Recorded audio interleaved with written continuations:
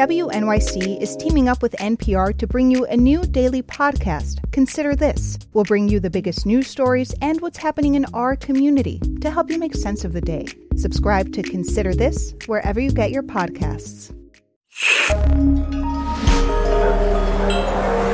Listener supported. WNYC Studios. I'm Amanda Aronczyk, and this is Only Human. And this week we have a special episode. We've partnered again with a fantastic series, The United States of Anxiety. Last fall, the show looked at the deep divides in the country in the months that led up to the election. Deep, seemingly irreparable divides. And now that President Trump has been in office for more than 100 days, seems like things have gotten even worse. So, US of Anxiety is back, this time looking back in time for clues to answer the question, how did we get here? It's round 2 of the United States of Anxiety, The Culture Wars. WNYC's Kai Wright is the host, and he's going to take you to a moment when science was up for negotiation, when our beliefs were pitted against facts. And then I will look at the 25-year fight over climate change. Kai will take it from here. If you stepped into a courtroom in Dayton, Tennessee on a July day in 1925, you could have heard this testimony. Your name is Howard Morgan? Yes, sir. You're Luke Morgan's son. A teacher, John Scopes, was on trial for teaching young Howard and his classmates Darwin's theory of evolution. Yes, sir. How old are you, Morgan? 14 years.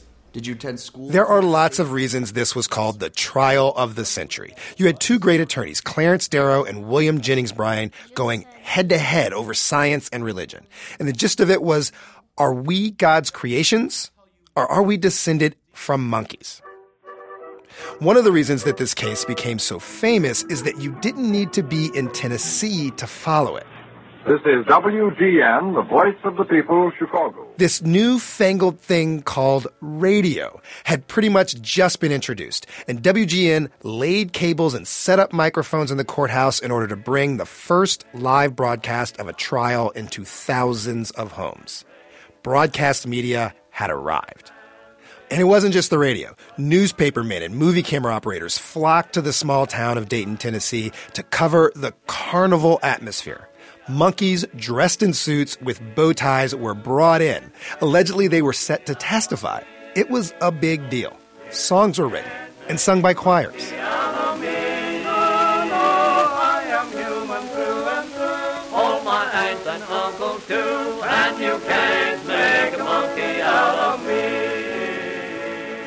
Well, just explain to the jury here now, these gentlemen here in front of you, how he taught the books to you. Well, sometimes he would ask us questions, and then he would lecture to us on different subjects in the book. Did he ever undertake to teach you anything about evolution? Yes, sir. Now, to be sure, Darwin's theory of evolution introduced a radical idea. And here's how it trickled down to one high school boy in 1925. He said that the Earth was once a hot, molten mass, too hot for planet or animal life to exist upon it. In the sea, the Earth cooled off.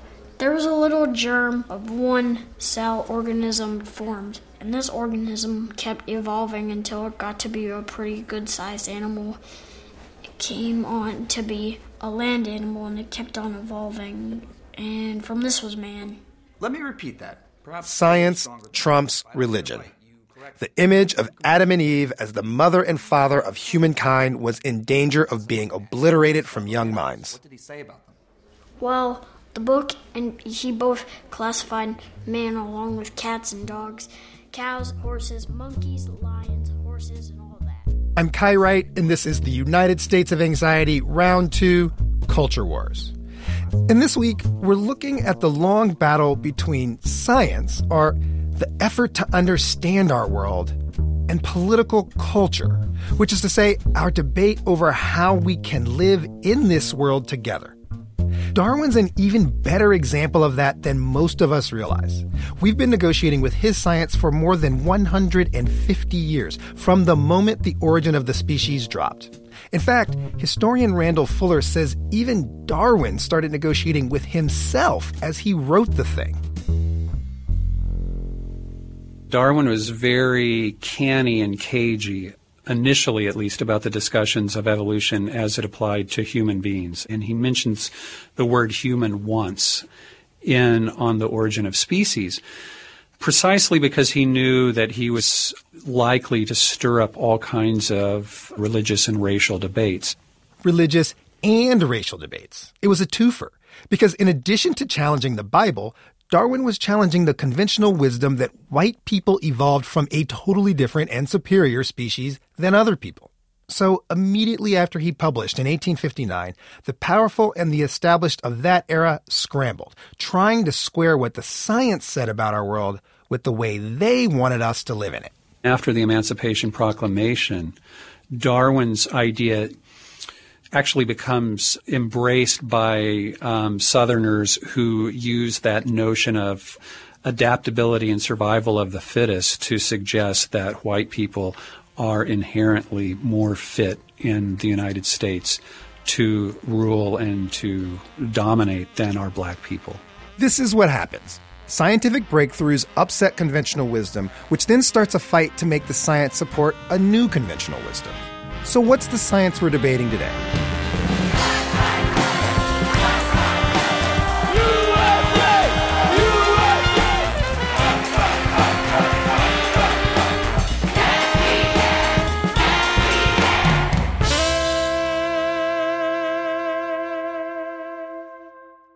Climate science was not up for debate back when the standard bearer of the Republican Party was George H.W. Bush. And we cannot allow a question like climate change to be characterized as a debate between economists versus environmentalists. To say that this issue has sides is about as productive as saying that the earth is flat. 25 years later, we are very much in negotiation with that same science. The standard bearer of the Republican Party now actually dismisses it altogether. Well, first of all, I'm not a believer in global warming. I'm not a believer in man-made global warming. It could be warming and it's going to start to cool at some point. So how'd that happen? How'd we go from clarity on climate science to, well, confusion? WNYC's Amanda Aronczyk says this particular culture war began inside the Republican Party. So we're going to start in 1986. Picture this. There is a group of scientists and senators, and they're assembled for a hearing. A climatologist from NASA is making a presentation. He puts up some maps, and he puts up some graphs, and he explains that there's this thing underway called global warming. The man running the session is a Republican senator from Rhode Island. His name is John Chafee, and he's clearly alarmed. We certainly had some powerful and graphic and clearly disturbing testimony from several distinguished scientists about the nature of the problems, including the likely... Chafee tells the crowd that he's convinced. He says this is not Chicken Little telling us the sky is falling. I think any of you were here certainly found it a sobering experience. This hearing leads to a couple of newspaper articles, but that's it. The next year, the same NASA climatologist goes back, and his second hearing, it gets even less attention than the first. So the following year, 1988, same NASA climatologist, James Hansen, and he's back again with the same message. But now he is determined to not be ignored. And there's a difference this time: the weather. 1988 is hot. Forecasters are predicting no relief from the haze or the heat this weekend as temperatures will graze the... That summer, the country is in one of the longest and hottest droughts on record. The fields of North Dakota are so dry and cracked, it looks like the moon. Yellowstone is on fire. There's a haze over the cities. Two things we know we probably won't be doing this weekend. One of them is watering the lawn, and the other one could be breathing. At least health officials are advising that breathing is... Hansen supporters see the heat as an opportunity. They call the Weather Service in Washington, D.C. and ask, what day is going to be the hottest? The prediction? June 23rd. It's all part of the continuing problems we're seeing as the heat goes on. On that day in 1988, James Hansen makes his third presentation. Gentlemen, thank you very much for being here. Dr. Hansen, if you'd start us off, we'd appreciate it. Not only is it nearly 100 degrees outside, but the organizers went into the hearing room the night before and they left all the windows open. The air conditioning does not come on, and the room is I'm hot. going to have to talk right into the microphone. These are When Hansen makes his case, his forehead is shiny with sweat.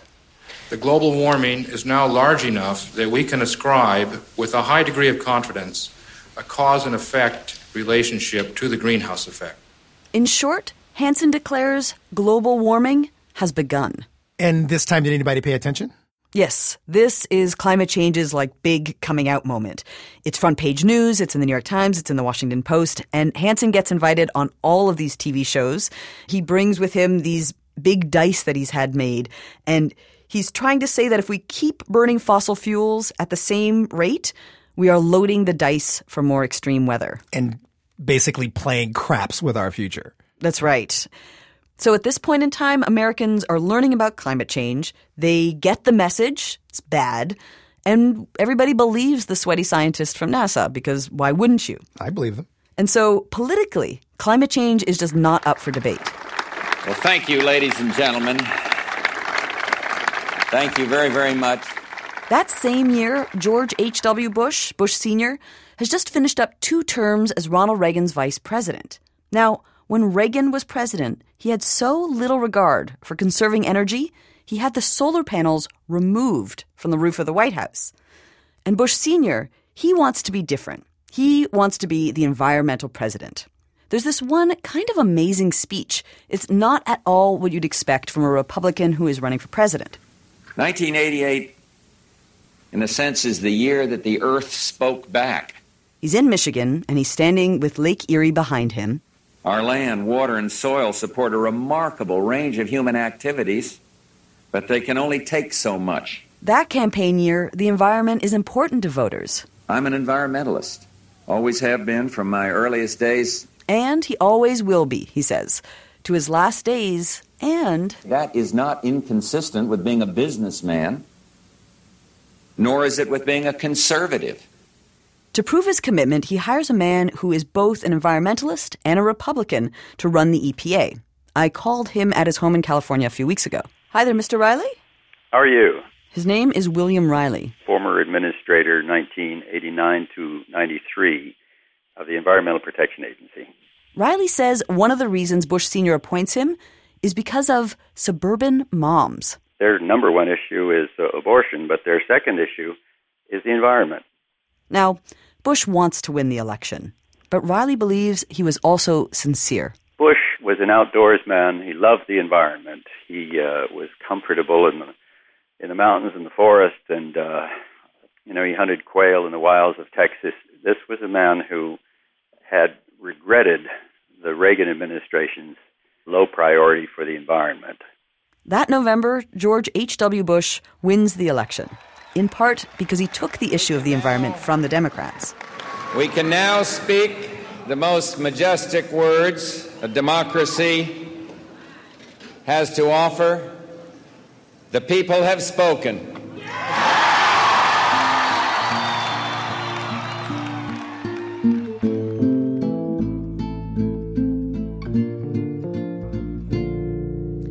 It's 4 years later, it's 1992, and climate change is back in the news. Turning now to the global environment, at the Earth Summit in Rio de Janeiro today, the United States indicated that it might be... This time, it's because world leaders are preparing for the United Nations Conference on Environment and Development, better known as the Earth Summit in Rio. Time magazine calls it the Summit to Save the World. It takes 2 years of planning. It's the largest and most elaborate conference ever. There are 170 governments going, more than 100 heads of state. Now, at this time, the country is not worrying about a heat wave because there is a recession underway. And the fear with Rio is that if limits are put on industry by, say, requiring a reduction in CO2 emissions, people will lose jobs. Not good in an election year. So behind the scenes, Bush Sr.'s staff fight. Some tell him that going to Rio will be humiliating, and others tell him that not going to Rio will be worse. For months, it is unclear what Bush is going to do. Now, William Riley, the Republican who's running the EPA, he wants Bush to go, but he fears the protesters. We were very concerned about the organization of the conference and its concentration of press, likely many of them hostile to the United States. So before the summit begins, Riley visits Rio on his own. So I was invited by Prince Charles to sail up the Amazon on his yacht, the Britannia. Riley goes on the yacht because he knows that all of Brazil's bigwigs, including their president, will be there too. And he's like, look, the president of the United States cannot show up to some disorganized mess. Any kind of highly embarrassing, poorly organized affair, disruption, and the rest was a particular concern during that time. Holding an international conference to address climate change without the United States, that's not going to work. And President Collor de Mello of Brazil, he knows it too. And I remember President Collor looked me in the eye and said, I promise you that if President Bush comes, we will not embarrass him. We will be extremely sensitive to his situation. He said, but you have to know there are more than 60 heads of state waiting to find out whether the President of the United States is attending this conference. And they are withholding their own decision until they find out what his is. With just 1 month before Rio, George Herbert Walker Bush finally agrees to go. President Bush left Andrews Air Force Base near Washington, D.C. today, bound for South America. He is scheduled to attend the... It is a massive event. Along with all the UN people, there are 10,000 journalists, 17,000 activists. And outside there are demonstrations in the streets, as Riley feared, but there's also lots of hubbub. Celebrities turn up. There's Jane Fonda, Ted Turner, Shirley MacLaine, the Dalai Lama, Sting, Olivia Newton-John, and John Denver performs at the opening ceremony. John Denver has been celebrating nature in his songs for years, long before the word environment became a household word. Denver's wearing a Hawaiian shirt, and he's singing in front of the flags of the world. Behind him there is also a small screen with images of the sea, flocks of birds, sunsets, and children. The wind is the whisper of our mother, the earth. The wind is... By the end of the Earth Summit, 154 countries, including the United States, sign the first climate treaty, the UN Framework Convention on Climate Change. And it becomes the framework for Kyoto and Paris and all the climate change treaties. One attendee said, the history books will refer back to this day as a landmark in a process that will save the planet from deterioration. Except it didn't go that way.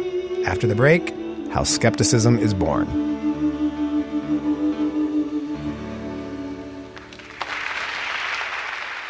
We want to hear how this climate discussion plays out in school, how climate science is being taught. So we want to talk to two groups. Parents, has your kid ever gotten a handout saying that the warming we're seeing is just natural? Has your kid gotten info about climate change that you found puzzling? And teachers, have you been expected to teach info about climate change that was wrong? How did it go? Have you ever been confronted by students or parents who denied climate change? What did you do? Here's what one teacher told us. Hi, this is John. I teach environmental science at a Catholic high school in Louisiana. And when it comes to climate change, what I'd like to do is to let the students decide with the facts, rather than believe what's coming down to them being told them, but I'd like them to have the last word and to say why or why not they believe this is happening. Tell us. Tweet us with the hashtag US of Anxiety. Send us a photo if you've got one of that handout or textbook, or leave us a voicemail at 1-844-745-TALK. That's 844-745-8255. The September 11th terrorist attacks changed the world. There's a sense that they came out of nowhere. They didn't. I'm Jim O'Grady, and in my new podcast, I'm going to revisit the evidence and question the people at the center of the story. I don't want to use the word panic. Let's penetrate his cell. And I promised him revenge. Blind Spot, The Road to 9/11, a new podcast series from History and WNYC Studios. Listen wherever you get your podcasts. I'm Kai Wright. This is the United States of Anxiety. We're talking about how we went from climate consensus to climate confusion. And Amanda, before the break, it sounded like we were really at this big turning point in the history of this debate. Right. It seemed like everybody agreed. They signed this treaty. And while it didn't have teeth, it didn't force countries to reduce emissions. It did acknowledge, yes, there is a problem. And yes, the countries of the world agreed we are going to have to work together to solve it. And is the science of this up for debate yet? Barely. Just a little tiny bit. But I found some seeds of it in some news clips, and I'm going to walk you through one of them. So this is from NBC. You remember Tom Brokaw? Yes, indeed. Turning now to the global environment. At the Earth Summit in Rio de Janeiro today, the United States indicated that it might be willing to accept... This is from the very start of the Earth Summit. So this is from June 4th, 1992. And in this clip, Tom Brokaw kind of sets up the whole thing, and then he turns to his chief science correspondent, who explains the science behind climate change. Every time we drive a car, turn on a light, manufacture a product, we use energy. And most of our energy comes from coal, oil, or natural gas. Then there's an animation, and it shows little bubbles of CO2 floating around the Earth's atmosphere. When these burn, they release carbon dioxide, which is invisible and odorless.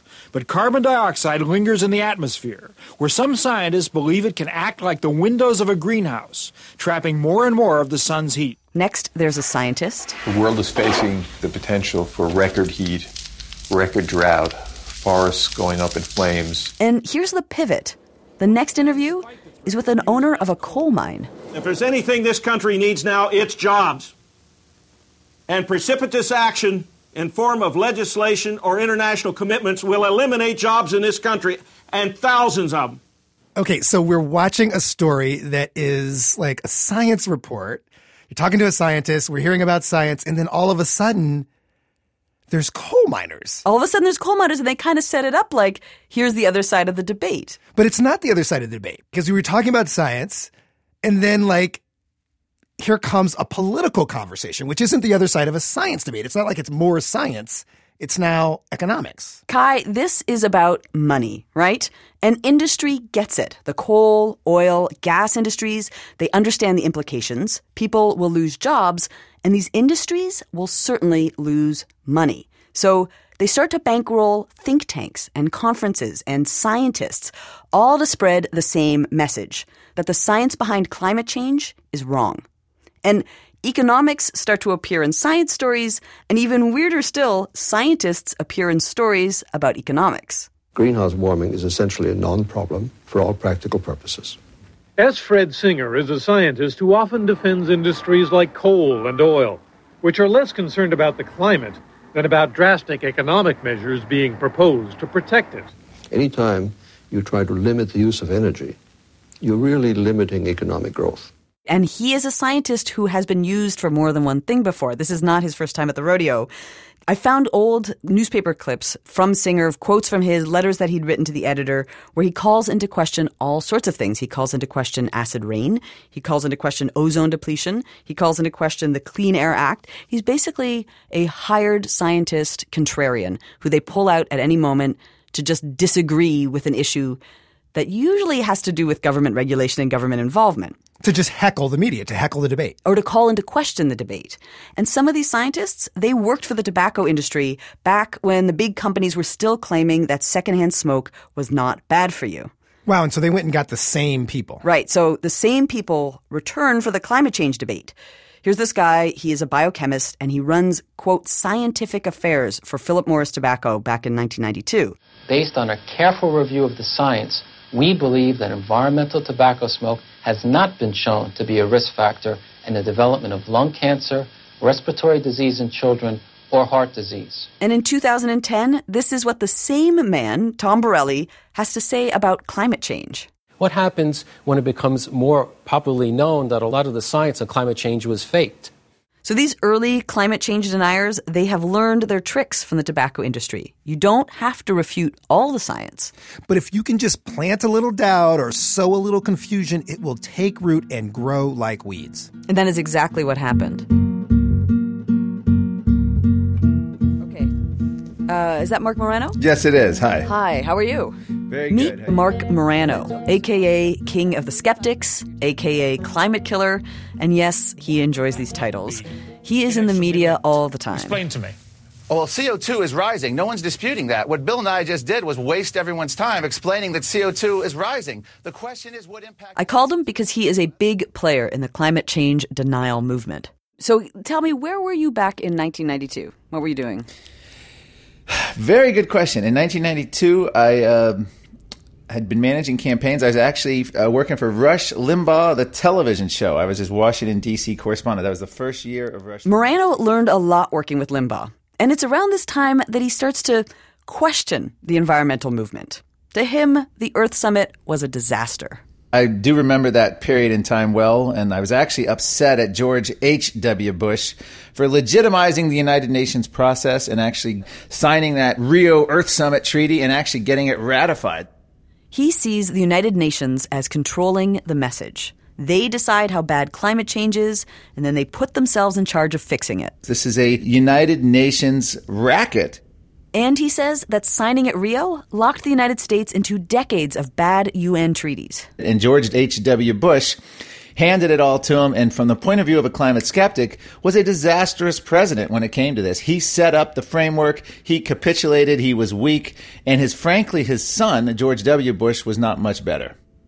Whoever is president at any given time has a surprising amount of impact on what is a scientific question. What do we do about climate change? Then, September 11th overshadows everything. Climate change all but disappears from political discourse until 2006. That year, Mark Morano, he goes to work for Senator Jim Inhofe, the senator from Oklahoma famous for claiming that catastrophic global warming is a hoax. It's at this moment that climate change embodies all these things that Republicans hate. Government regulation, globalism, and perhaps, worst of all, Al Gore. You look at that river gently flowing by. You notice the leaves rustling with the wind. This is from An Inconvenient Truth, Al Gore's slideshow-turned-documentary. A new scientific study shows that for the first time they're finding polar bears that have actually drowned, swimming long distances, up to 60 miles, to find the ice. And not to be outdone, Mark Morano also releases his own documentary. It's called Climate Hustle. And it also has a scene about polar bears and sea ice. Are polar bears disappearing? In 1960, as few as 5,000 polar bears roamed the Earth. Fast forward 5 decades, their population has only grown. Why does everybody bring up the polar bears? Like, where did this come from? Well, that's a good question. In my film, we talk about how it's the poster child because they're an iconic animal and it appeals to kids, it appeals to everyone, and you sort of get the especially a mother polar bear with their cubs. Polar bears are a good example of how climate change skepticism works. Yes, they are iconic animals, and both sides use their story for political gain. Global activists, they all talk about the future. They won't talk about the fact that there are now more polar bears ever counted in the history of polar bear counting. U.S. Geological Survey said that they're at or near historic population high. We're now over 30,000 with the latest estimate. They just keep going up and up as people worry about them 50 to 75 years from now. Now, what Morano just said seems plausible, right? He's got the U.S. Geological Survey in there. I guess, but how does anybody know how many polar bears there are? Exactly. So I called up the chief scientist at Polar Bears International, and he basically said the same thing. That 5,000 number, nobody really knows where it comes from. They figure it might be a WAG, which is a scientific term for a wild-ass guess, because it's very hard to count polar bears. Right. So let's say you've got this polar bear story and you want to repeat it. How would you best go about that? Let me guess, the media. Sadly, the media does not do well in the story of climate change denial. I spoke with Naomi Oreskes about this. She wrote that book, Merchants of Doubt, and she's a historian at Harvard, and she reviewed thousands of papers on the subject. And she's the one who figured out there's consensus among scientists. Climate change is happening. 97% of researchers agree. But the media, we have portrayed it as a scientific debate. This is a deliberate strategy that skeptics and deniers use. If they can get the media to present skepticism as sort of equal and opposite to science and scientific evidence, then they have won. I haven't done a climate change story before, but I can see that the reason why someone like me in public radio would have gone and interviewed someone from the other side is because I would have seen it as a partisan issue. Bingo. Proof they've won. You see it as a partisan issue, and that's exactly what they want. But if you saw it as a scientific story, that scientists had discovered something, I mean, think about it. If there were some new breaking news about a scientific discovery of a cure for AIDS, you would not feel compelled to then have the equal and opposite side of some random person at the Cato Institute who is not a scientist telling you, oh, no, they don't believe that, right? You wouldn't do that because you say, oh, this is a science story. This is about a discovery. And yet climate change has been consistently reported not as a science story, but as a partisan political story. And this isn't just a liberal talking point. William Riley, the former administrator from the EPA and a Republican, he summed it up like this. There was a need to sow confusion, to question the validity of the science, to say that it hadn't yet gelled. And the press went along with that, so that almost all of the stories about climate included the pros and the cons of scientific opinion, when in fact there was no significant scientific opinion questioning climate change. Perhaps the most telling thing about the skeptics is that their views have shifted over the years. That is according to Riley Dunlap. He is an environmental sociologist. He works at Oklahoma State University, and he's watched the story adapt. If you go back like I did in the 90s, what you find from the denial community and now the conservative community writ large is it's not warming. Then it's, well, it might be warming, but it's not humans. Well, it might be warming and we might doing a little bit, but it won't be bad. The storyline varies. As the science emerges, gets stronger, they come up with new specifics to attack it. So now the line is climate change is happening, but the models, the data, the calculations, the predictions, all wrong. But while the storyline changes, the bottom line always stays the same. There's no need for regulations. Any regulations would do much more harm than global warming. This tactic works so well, it becomes part of the Republican Party platform. In fact, there's only one major political party in the world that denies climate change, and it's the Republican Party. And within the party, it has become gospel. Global warming has become part of both Republican and conservative identity. It's right up there with God, gays, guns, abortion, and nowadays anti-immigration and anti-taxes. So if you're a good Republican, you just have to deny global warming. Even though the number of Republicans who believe that climate change is real has been going up, it's still not a priority. In a poll from January of this year, 62% of Democrats say, yes, President Trump should make climate change a top priority, while just 15% of Republicans agree. And that's been the case for the past decade. Republicans put the issue at or near the bottom of their list. They simply do not see climate change as an important issue. The truth of this is so alarming that it's difficult to talk about it in a way that doesn't sound hysterical. And so we're always grappling with how do you make it clear to people how serious this really is without people dismissing you as kind of insane and being an alarmist.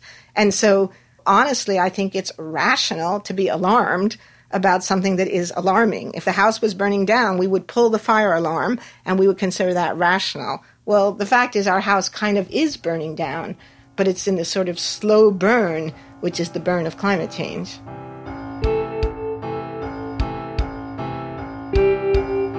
And as the house burns, we negotiate with the science. Just as we did when Darwin told us humans were all of the same species. Scientific understanding of our world has once again challenged the way the established powers want us to live in it. But as we produced this story, we got to wondering why. Why science, despite all of its careful measure, is so easily manipulated and entangled in our cultural and political fights. There are probably a lot of reasons, but maybe one is that we don't have a ton of respect for science itself. Not in practice, at least. American students routinely rank poorly compared to other wealthy nations on science tests.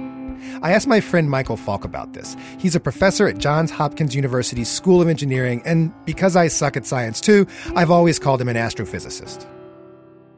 I am a physicist. That part is correct. I just enjoy saying that. I know an astrophysicist, but now I don't. I don't know an astrophysicist. Technically, I'm trained as a theoretical condensed matter physicist. What does that mean? So it means I'm the kind of physicist who studies how condensed matter, so solids and liquids, behave. So let me start here, Michael. I never liked science. Okay. It's intimidating, and it seems to always tell me things I don't want to hear. So help me understand how to like science. Do you remember a time when you were like, oh, man, this is my first love? I think it would have to go back to 5th grade. In 5th grade, I had a teacher, and she was pretty much fearless. So the way we learned that food carries energy, she took out some, I think they were walnuts, something, and then pulled out an acetylene torch and proceeded to set the food on fire and use it to heat water, right? And I think that was kind of a moment, and I think it's that engagement with the world where it's not just reading things out of books. It's actually the world is there for you to interrogate. All these years later, Michael is part of a team of science and engineering scholars who are helping grade school kids in Baltimore have a similar scientific awakening. Because he and his colleagues note that a big part of the problem with science in the United States is it's too exclusive of a club. That not enough women and people of color and people who grow up poor get a real invitation to interrogate the world like he got. This project is called SABASE, which stands for STEM Achievement in Baltimore Elementary Schools. They're working with about 1,300 kids. They do a bunch of classroom stuff. But the big thing is they tell them to go out in groups and look at their neighborhoods and come up with a problem for science to solve. So, of course, we had to meet some of them. We went to this year's science fair where the kids present all of their ideas to the community. And we're just going to end this episode by letting you listen to these kids talk. And thanks to reporter Stell Klein for recording these adorable conversations. My name's Stell. My name is Kendrick. My name is Constance. Okay, and how old are you guys? 9. Can you tell me about your project? What's it called? It's called XLA 2.0. 2.0. So what is it? It's a laser gun. So police have these laser guns instead of regular guns? Yes. So we can melt the regular guns that people use to kill other people and then recycle the metal to make other metal materials. My name is Maria. I'm 10 years old. My name's Lakaya. What was the name of your project? Can you tell me? The name of our pollution solution. Yeah, which was very complicated to say. Yeah. My name's Sal. What did you read about the weather changing or maybe climate change? I read about climate change, about how the climate is melting the polar ice caps and how we're releasing gas and toxins in the air and it's making the wind real hot and it's melting the polar ice caps. Oh, wow. It makes me feel disgusting. Really? Yeah. Did you find any kind of solutions or anything we can do to make it, positive? Not use cars, like scooters, bikes, not use all these giant factories.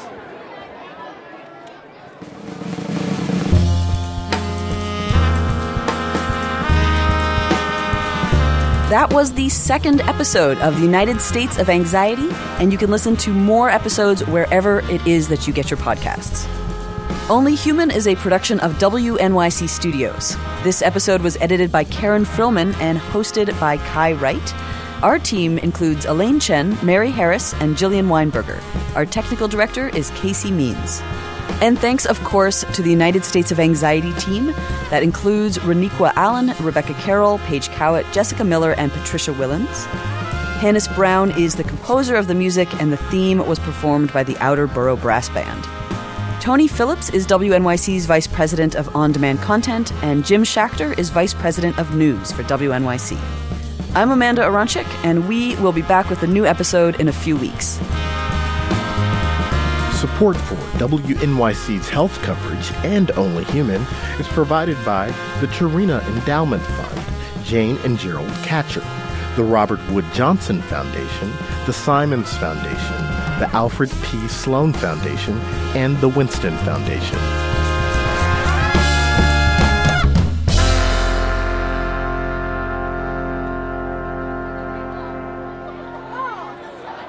Me and Maggie think. Remember when we said that so that we should make automatic cars and stuff so that we didn't have to pollute the earth? Oh yeah. The teachers didn't get it, but what we were trying to say was that if we made automatic cars, we wouldn't have to use any gasoline, which means money. You'd save money. And also you could save the world.